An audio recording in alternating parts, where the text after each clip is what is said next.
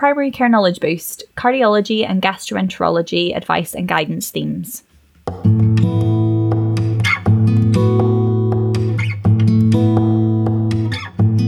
Hello and welcome to Primary Care Knowledge Boost. I'm Dr. Sarah McDermott. And I'm Dr. Lisa Adams. And today we are talking to some previous guests who've been on the podcast, GP Dr. Nikesh Vallabh, consultant cardiologist Dr. Karthikeyan, and consultant gastroenterologist Dr. Bliss. Yes, we've been using advice and guidance in Wigan for a few years now, and we've found it really useful. But we've joined up with the team to find out how much it's being used, and they were also quite keen to promote it and to celebrate it and to talk about it, really. So we thought it was a great opportunity to get some common learning themes out of them and sort of just ask lots of clinical questions as they came up. And so we do talk about heavily anonymised cases. So it was also an opportunity to ask them how advice and guidance fits into referrals and to challenge them on its role in managing referrals and where clinical responsibility lies. Yeah, exactly. And remember, all the clinicians that we talk with are based in Wigan, so just bear in mind that your local systems may be different, though we know that most areas in England have adopted this system now, so what we talk about should be relevant. And if it isn't, there is clinical learning in there as well for you as well. Yeah, and actually, just on that point, we do have previous episodes way back in 2019 with Dr. Phil Bliss and Dr. Karthikeyan, all about different themes that actually are quite common for advice and guidance, so you can also refer to them as well, and they're purely clinical. But enjoy. Rightio. So we always kick off our episodes with introductions. We've got a few more people on today, so I might just manage the introductions. But if we maybe go around the screen, maybe starting with Karthik, then Nikesh, then Phil. If you could introduce yourself and just give a bit of background. I'm Dr. Vijay Karthikeyan. I'm an interventional cardiologist working between WWL and Teaching Hospitals NHS Foundation Trust and the Manchester Foundation Trust. And I essentially am the sole cardiologist who does the advice and guidance and the vetting of e-referrals from primary care, as well as from secondary care. So I'm Nikesh Vallabh. I'm a GP partner in Wigan, and I'm a clinical director for Swan Primary Care Network, which is a network up in Wigan as well. And I'm here today as a primary care clinician, but also as the primary care lead for advice and guidance in Wigan as well. Yeah, I'm Phil Bliss. I'm a consultant gastroenterologist at WWL. Like Karthik, I tend to field the overwhelming majority of the advice and guidance for gastroenterology. Perfect. So we're all well versed in advice and guidance then, which is what we needed today. So we thought we'd start, Nikesh, by asking you kind of what the situation is in Wigan for advice and guidance, kind of a bit of scene setting, how it came about, what role it fulfills. Yeah, so I think if we sort of go back maybe about 3 years, so it was July 2018, advice and guidance became active in Wigan. And I think that's fairly similar to other areas in Greater Manchester as well. I think it came in pre-pandemic times when we sort of asked the question that do all patients need a face-to-face appointment? So whether that's general practice, whether that's secondary care, there are patients that we would see where we thought we could have maybe dealt with this slightly differently. And what if I have a patient who I just need some advice for? So we see a lot of patients in general practice where we just want some advice about how to manage them, some support with an investigation that's come back that we're not sure what to do, or even sometimes if we do feel we know what we want to do, but we need that specialist support to help us with that as well. And that's where we sort of came with advice and guidance a while back. And what we really felt is hopefully through that advice that comes back to general practice from our hospital colleagues, it also provides an element of education as well. So if we've asked for a particular advice for a patient and we've then utilised that, if we then see something similar again, we're not likely to necessarily ask for advice or refer that patient because we've sort of learned through that previous experience. And I think advice and guidance in Wigan, and again, it's a similar picture across Greater Manchester, has really grown over the last 3 years. Some of it through what we've worked on, and some of it I think has really been driven by changes in the pandemic as well. So if we look at where we're up to today, I guess, with advice and guidance in Wigan, we've got 9 specialities now on board with advice and guidance and seen a real big uptake in the utilisation of that. And I think a lot of that comes back because of positive feedback from general practice and also a lot of positive feedback from patients. And when we look at the alternative in terms of waiting to be seen in clinic, we're now getting advice back from our consultant colleagues within a week for patients. And that really does provide that rapid clinical response to patients who really need that. And we're quite fortunate that if it does need that face-to-face review in secondary care, that advice can automatically get converted rather into a face-to-face appointment in clinic with secondary care. So at the moment, we get roughly about 10% of our referrals going through this route of advice and guidance. And again, like we've said, some really positive feedback as well. Fabulous. Thanks for that background, Nikesh. That's really helpful to set the scene. And then I guess for the floor for everybody, why do you think it was important for us to talk about it today, kind of as a podcast episode, dedicating time to speak about it? If I kind of give that primary care perspective and then obviously open that up, I think what we've seen as a system especially during the pandemic, is that there's increased pressures right through the system. So there's a lot of pressure within secondary care in dealing with the acute element of the pandemic. And there's also a lot of pressure now in primary care where patients haven't necessarily come in during the first wave. There's delayed presentations. I think long-term conditions have been less well controlled, during the pandemic as well. So we're starting to see that we are seeing a lot more patients, and we're also ending up having to refer a lot more patients as well. And what that leads to is a significant backlog for patients waiting to be seen in clinic for routine care. So I know in Wigan, again, this is a very similar picture nationally. We've got around 30,000 patients waiting to be seen in clinic. And many of those, on average, would wait about 16 weeks for an appointment, but there are some waiting almost as long as 52 weeks. So we're seeing, again, from primary care perspective, a real pressure of patients who are in that almost queue, as it were, to be seen, where they can feel a little bit fed up, asking if we can maybe see about speeding up referrals. We get patients whose clinical picture can change as well. So some of them do improve, but unfortunately some get less well during that time. So we see a lot more appointments, I guess, in general practice as well, because of patients coming back to us while they're waiting to be seen. So from a general practice point of view, I think quite an increased pressure, I guess, that's felt right through the system. It's been really interesting for me to get involved in this project right from the start. And you can see there's a massive variation amongst different practices. I've got some GPs who I know I get 2 or 3 letters a week and on advice and guidance, and it always comes, remember this case you just told it last time, you were really helpful, can you come back with this one? So I think the idea of this podcast is to spread the net wider and get more GPs to engage. If they can hear the positive stories and the benefits from advice and guidance, then maybe we can get more GPs signed up to this. I know I'm like a turkey voting for Christmas, a doctor asking for more work for himself, but I think we all believe very strongly in this initiative as a value to our patients and the wider health community as a whole. So it's a PR pitch, if you like, an advertising campaign. This week's podcast is sponsored by Advice and Guidance. It's interesting because we qualified just as advice and guidance became a thing, really. And so, and especially with the podcast and sort of speaking to you guys about advice and guidance, we sort of had very first-hand experience of it. And yeah, it's been vital. It's been such a great lifeline for us. So yeah, thank you massively for both of your contributions, because I see your names daily and your advice pretty regularly. So talk us through the secondary care perspective, if you wouldn't mind, both Phil and Karthik, if you could talk about how does it fit into your week? Yeah, what does it look like? I tend to try and do the log on at least twice, if not 3 times a week. There's some time allocated in my job plan now.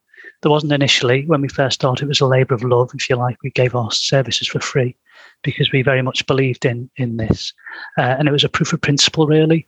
And we audited and we saw how much work would come through, and we saw how many advice and guidance requests were converted to an outpatient appointment.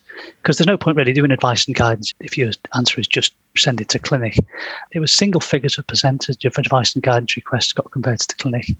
I was able to evidence how much time it was taking, and then so I now have 2 hours in my job plan a week.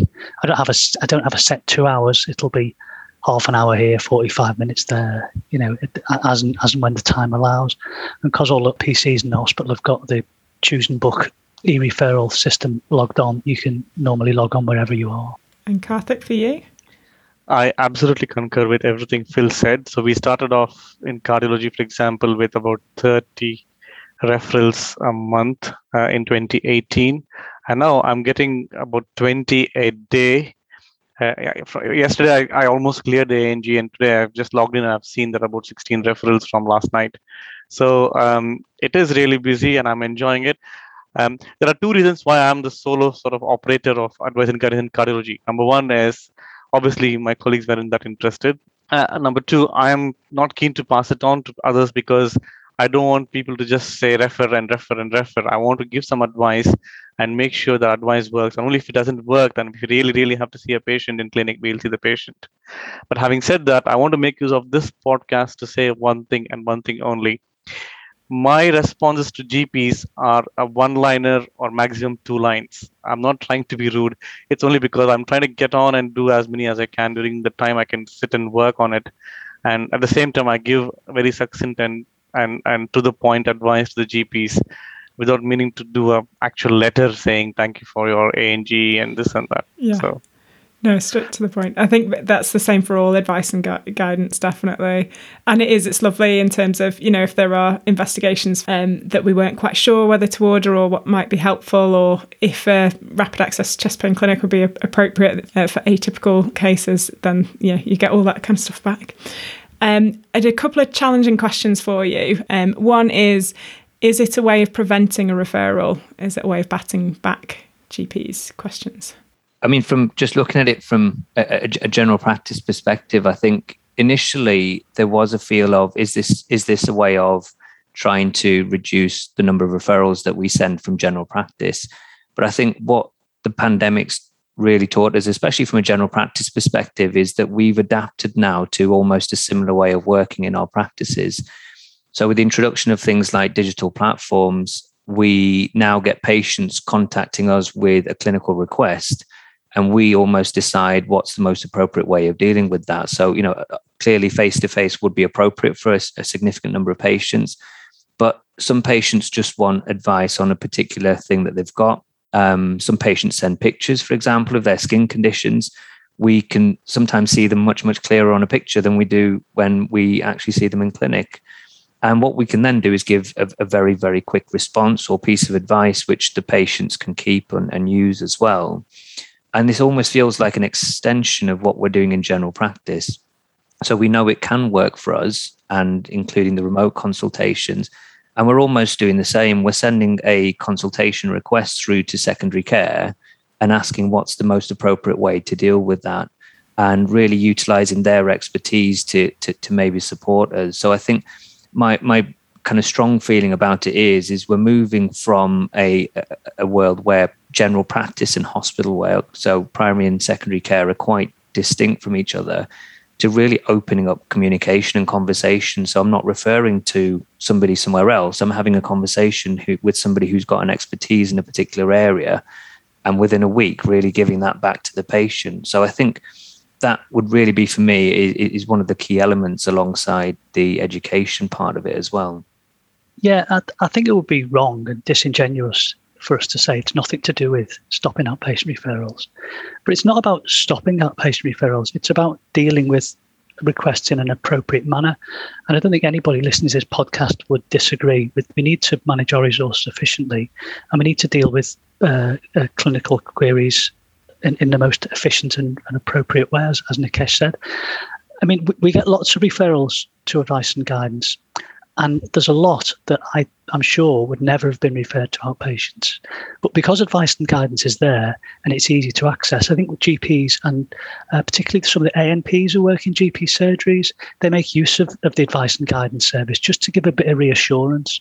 And I don't have a problem with that at all, because at the end of the day, every advice and guidance query is a patient with a problem.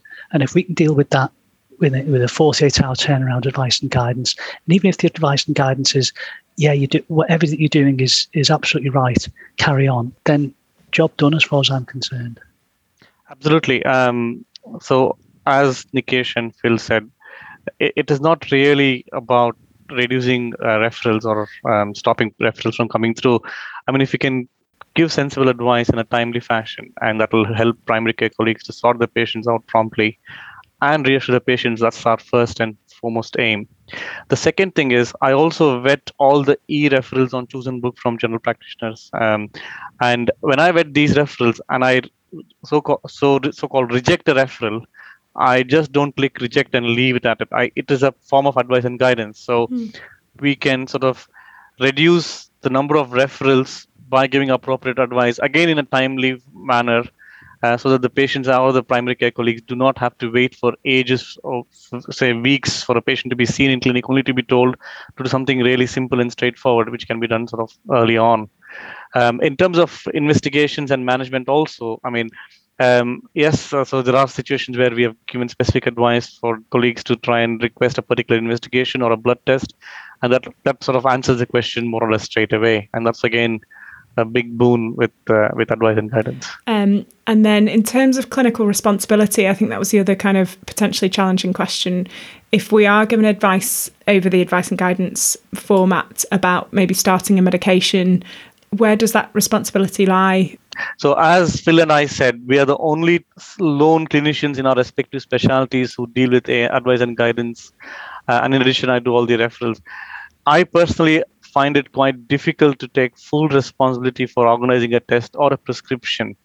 And I do politely request my colleagues in primary care to try and sort that out. But if there's an issue, by all means, I can definitely help out and sort it out. In terms of clinical responsibility, it's a joint responsibility, I think, between the primary care physician and me. But again, I think it varies from a case-to-case basis, so to say. But I was just going to add as well, Sarah, that part of the responsibilities and the quality of the information both ways as well. So for secondary care colleagues to be able to give appropriate advice, we need to make sure that we're giving appropriate sort of clinical background, past medical history, what medications they're on, and the same the other way around. That the advice needs to have more than some of them are quick ones.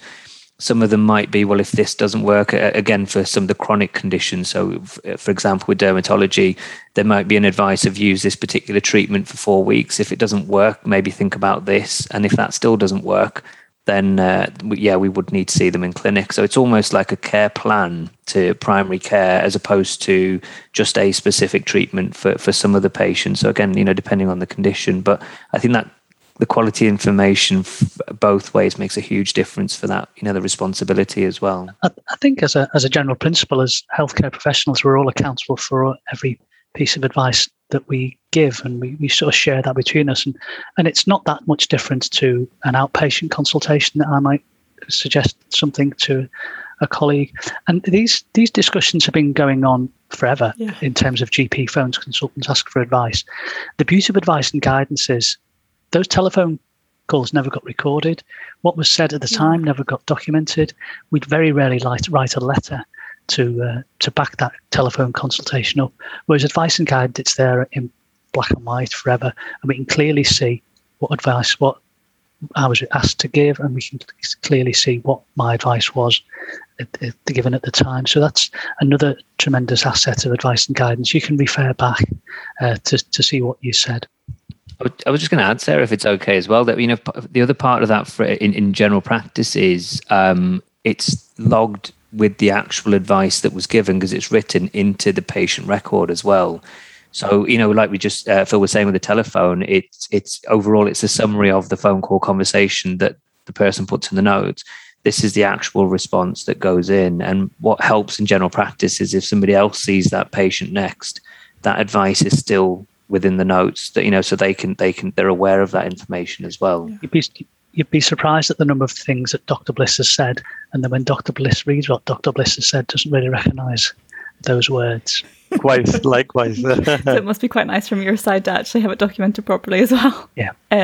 Great as well. We thought we'd take the opportunity for the next part of the episode to sort of use the podcast as a platform to share some learning about common themes and common advice that you do give to GPs to maybe even reduce the advice and guidance that's coming through to yourself.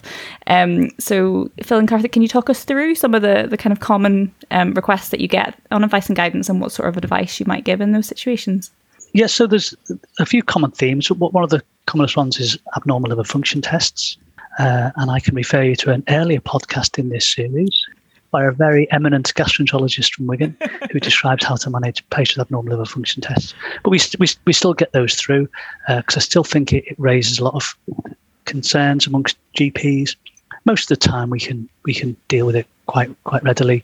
We've got a pathway how to manage abnormal liver function test, which I always attach to the advice and guidance, and I try and make it as educational as possible so people do develop confidence to manage it themselves without referring into advice and guidance.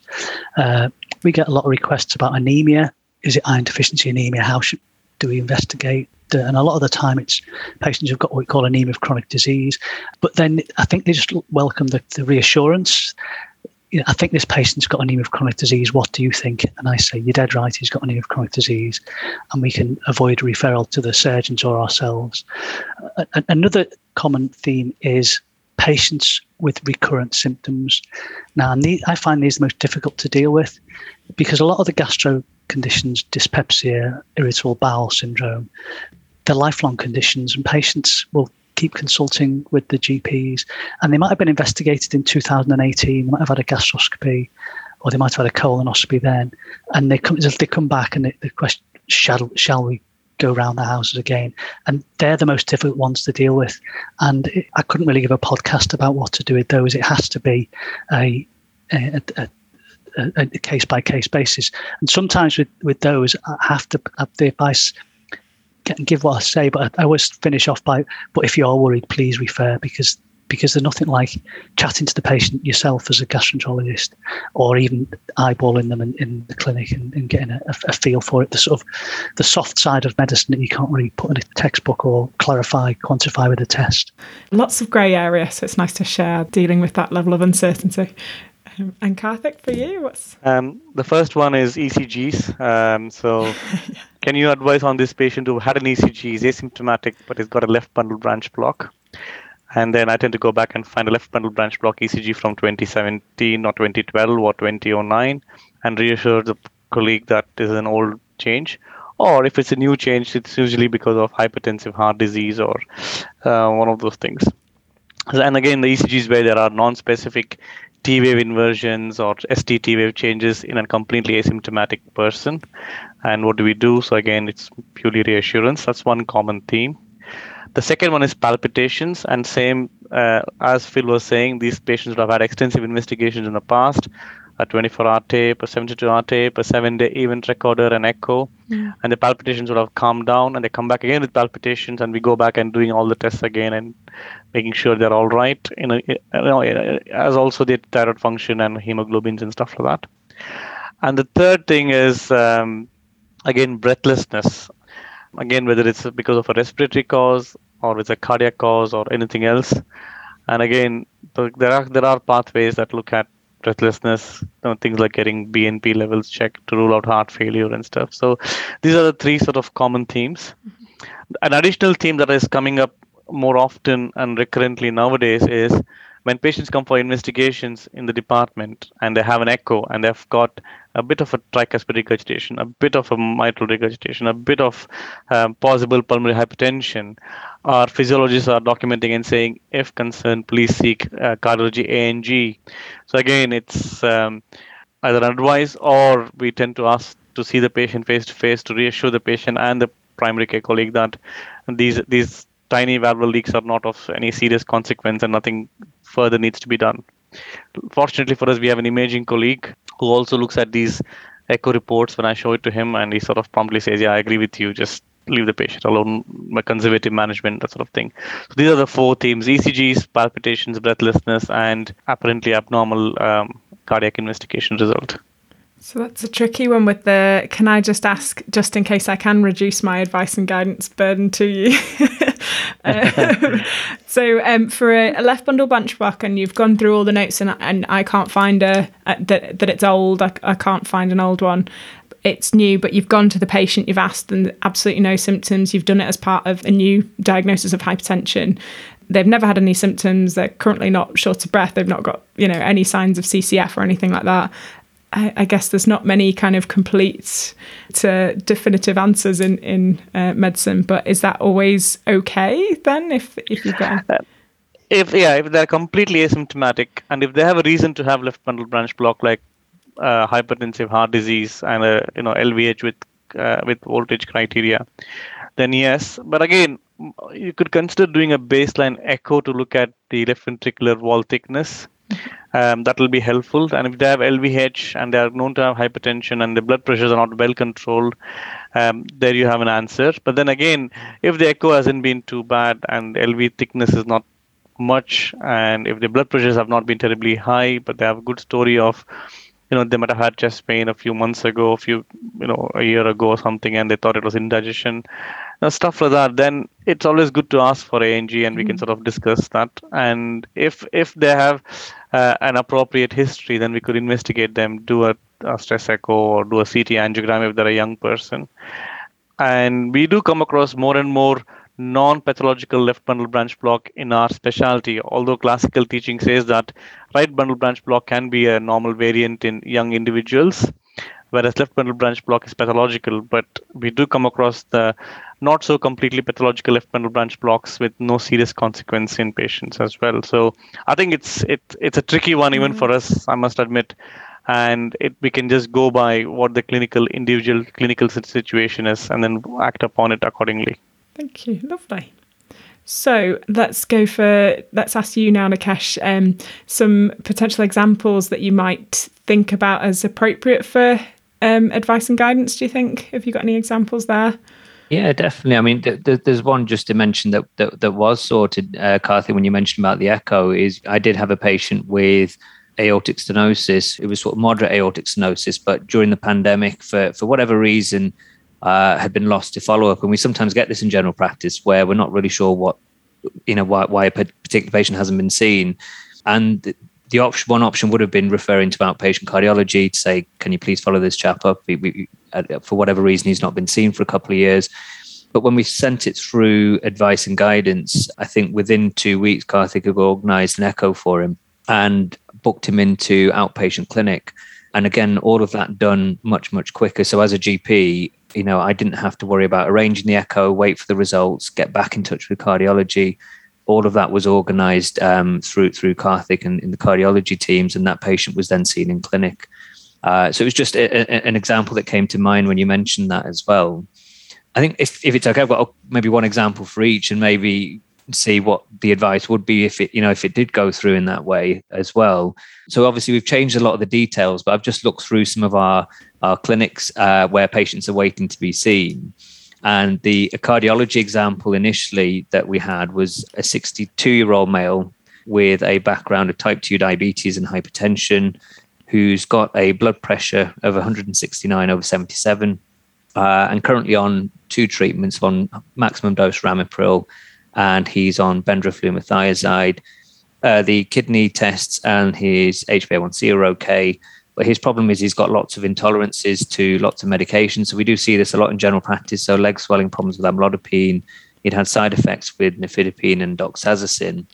And he was referred routinely to be seen in cardiology clinic back in about June this year. So if we just looked at that maybe as an advice, and if I sent that as an advice, just seeing what that might be from you, Karthik.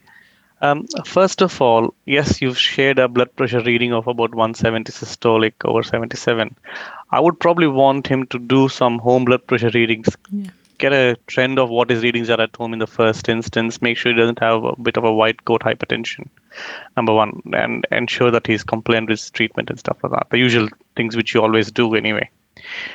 And if we have confirmed that it certainly is a high reading even at home despite his treatment and he's got intolerances to amlodipine, nifedipine, doxazocin, spironolactone may be considered, although his potassium is 4.6, but he will need prompt monitoring of his potassium on a regular basis.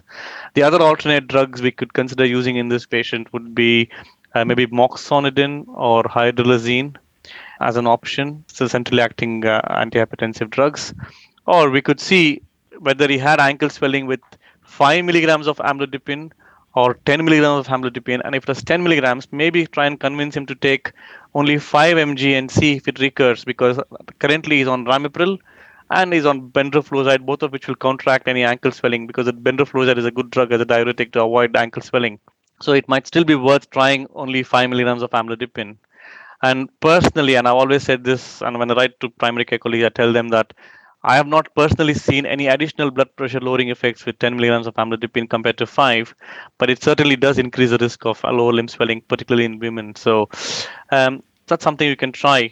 5 milligrams. There are options here. Amlodipine again, moxonidine, hydralazine, and again spironolactone. If you really have to give spironolactone, but watching his potassium closely.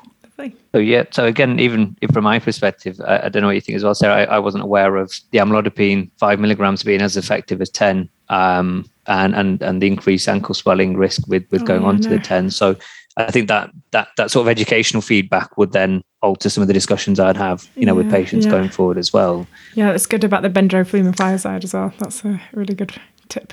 Yeah. And if I just brought up maybe one more patient then from a gastro perspective of, again, somebody who is on one of our waiting lists, but again, we've changed a lot of the background information.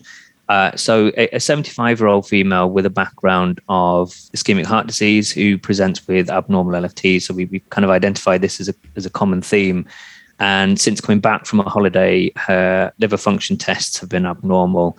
And we have checked on a couple of occasions that it's not alcohol related.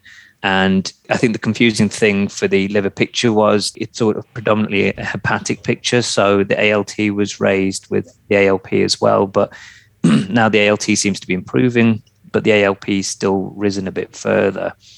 And we've done what we would normally do, I guess, in this case, which is a liver screen.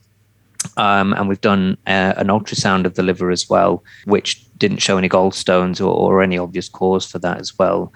And I think the only other thing came on her blood test was a cholesterol was raised, maybe at about, I think it was around 6 or somewhere around there as well.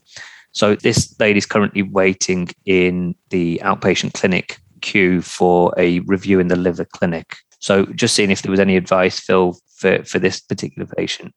I mean, a normal liver screen is reassuring, and the overwhelming majority of patients with abnormal liver function tests don't go on to have serious liver disease.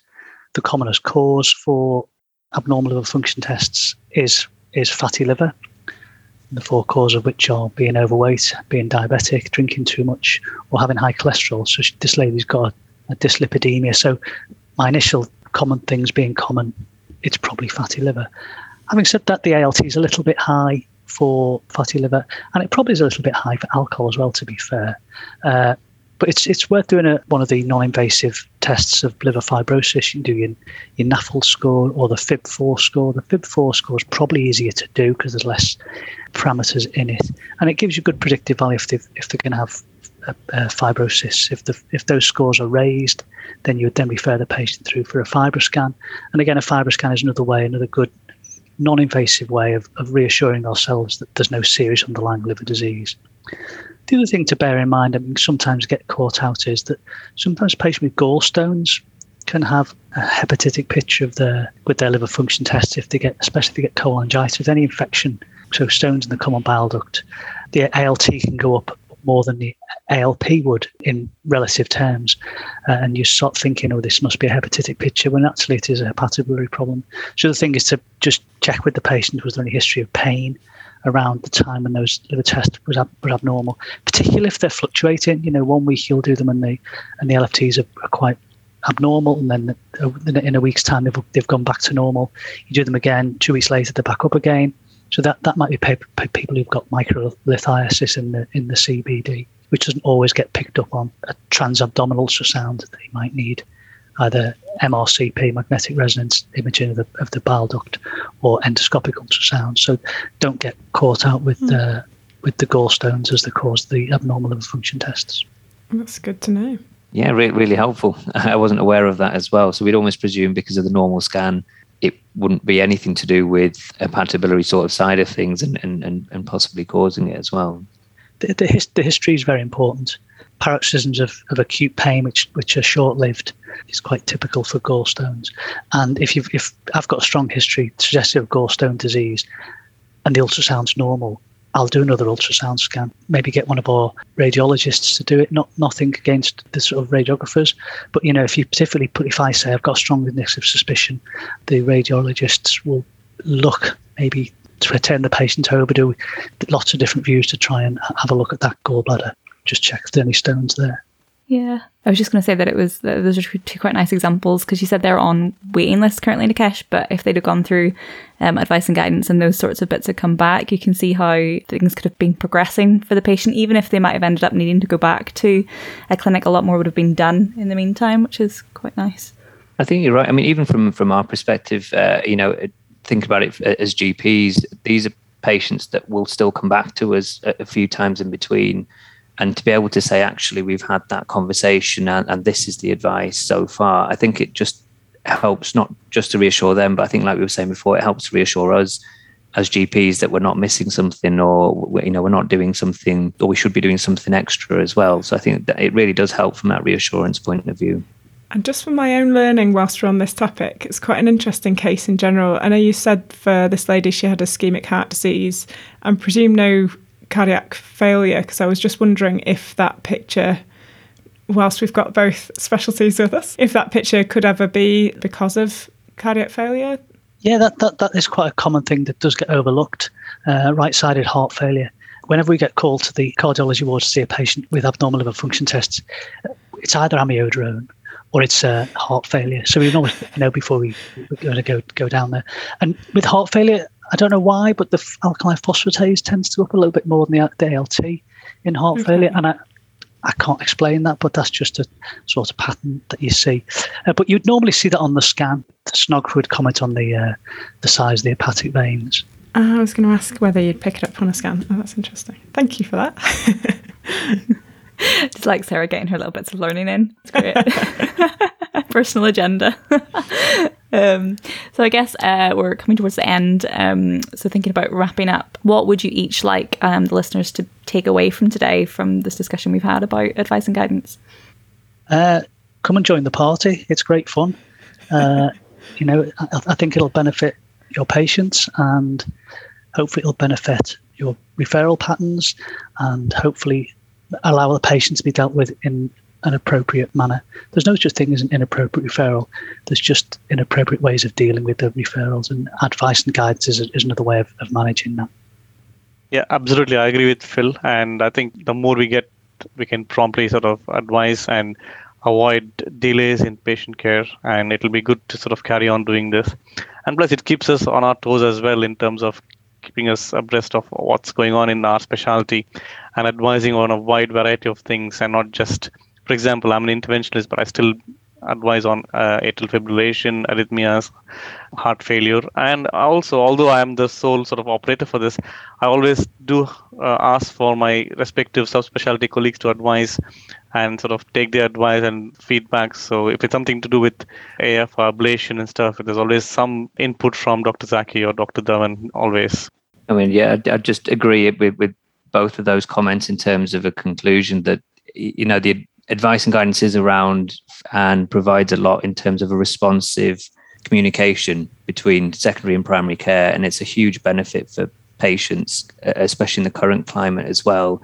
And I think if there is a problem within the healthcare system at the moment related to the pandemic, and if this supports that, then that's an added bonus. But I think the real core part of advice and guidance is it brings primary and secondary care a lot closer together, and it really does provide that education benefit back to us. And sometimes we don't really get a lot of that in primary care at the moment, so it's another way of just adding to our learning as well, which we need to continuously do as well. That's brilliant. Thank you all so much for talking to us today. That's a fabulous episode. Thank you. Thank you for inviting us. Thanks.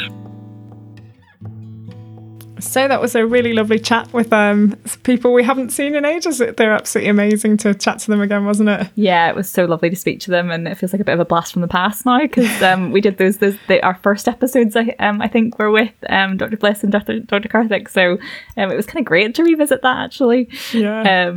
And in terms of learning, I think I was a little bit unsure about approaching an advice and guidance episode, but I hope that we did it in a good way. I definitely took quite a bit from it, just in terms of actual knowledge about advice and guidance, because even though it had been in use for a few years and I'd found it really helpful myself, I didn't think I quite realised about how many specialties were now on board, actually, especially in Wigan. And I'm assuming it's a similar picture starting across the country, actually, and just how much use it can be from the secondary care perspective. I find that quite interesting. And also the point about the information transfer. I don't think I'd quite appreciated that we need to give secondary care colleagues all of the information so that they can make an informed, responsible choice. Yeah, I've definitely found when I'm kind of putting together my advice and guidance requests that it is an opportunity to kind of go through. I think it's very, very difficult to manage time right now in general practice, and the admin burden is massive. And so spending lots of time on referrals and advice and guidance and making them as amazing as they were when I was a trainee is very, very difficult. But I do find it really useful because actually sometimes I've started writing, particularly like cardiology, do they need this, do they not? And then I'll finally find something hidden in the in the letters. It'll say the plan, or like I can see those old ECGs, or I can see that this has been challenged before. That's really common. So so that's actually the whole process of looking at it is really useful. And I love the dermatology ones. I use them constantly, especially the pictures. You get permission to upload so them. Good that you can do that. Game changer, absolute game changer. Yeah. So it's nice to talk about them with them, and it's lovely. Like because I do worry about the burden for everyone. I was wondering how they fit these into their days, and also whether they were replacing clinics with that, and whether that was actually making the clinic time worse. And actually it sounds like they're really bashing through them quite quickly.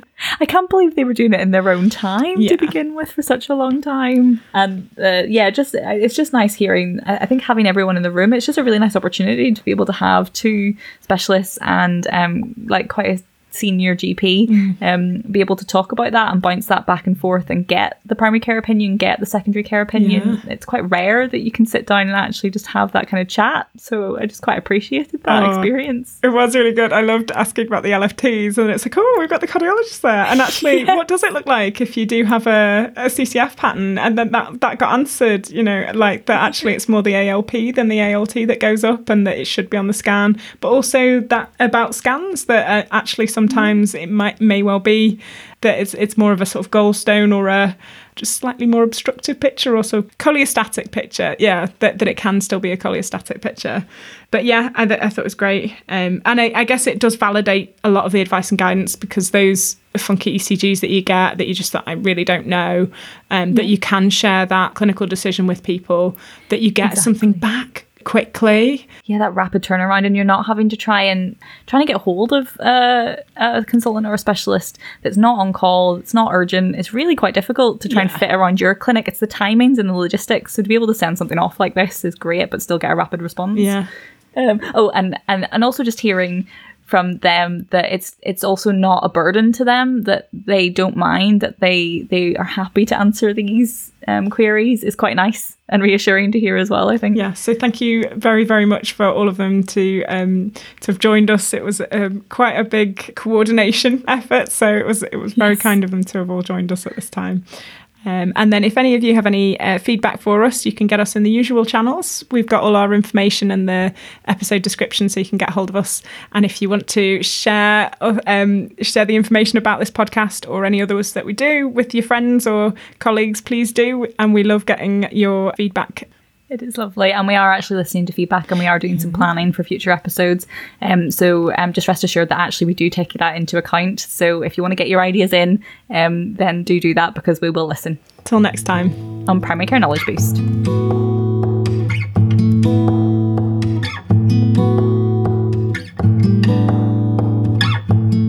This podcast has been able to continue to date due to the support of GP Excellence, Wigan Borough CCG, Greater Manchester Training Hub and the GP Fellowship Programme, as well as Greater Manchester Health and Social Care Partnership. Just a friendly reminder that these podcasts are for healthcare professional education and shouldn't be used for medical advice by the general public. They were recorded in Greater Manchester in 2021. Guidelines can vary by location as well as over time, so always check for up-to-date local and national guidelines before you make treatment decisions. The content is based on our interviewees' opinion and interpretation of current best practice.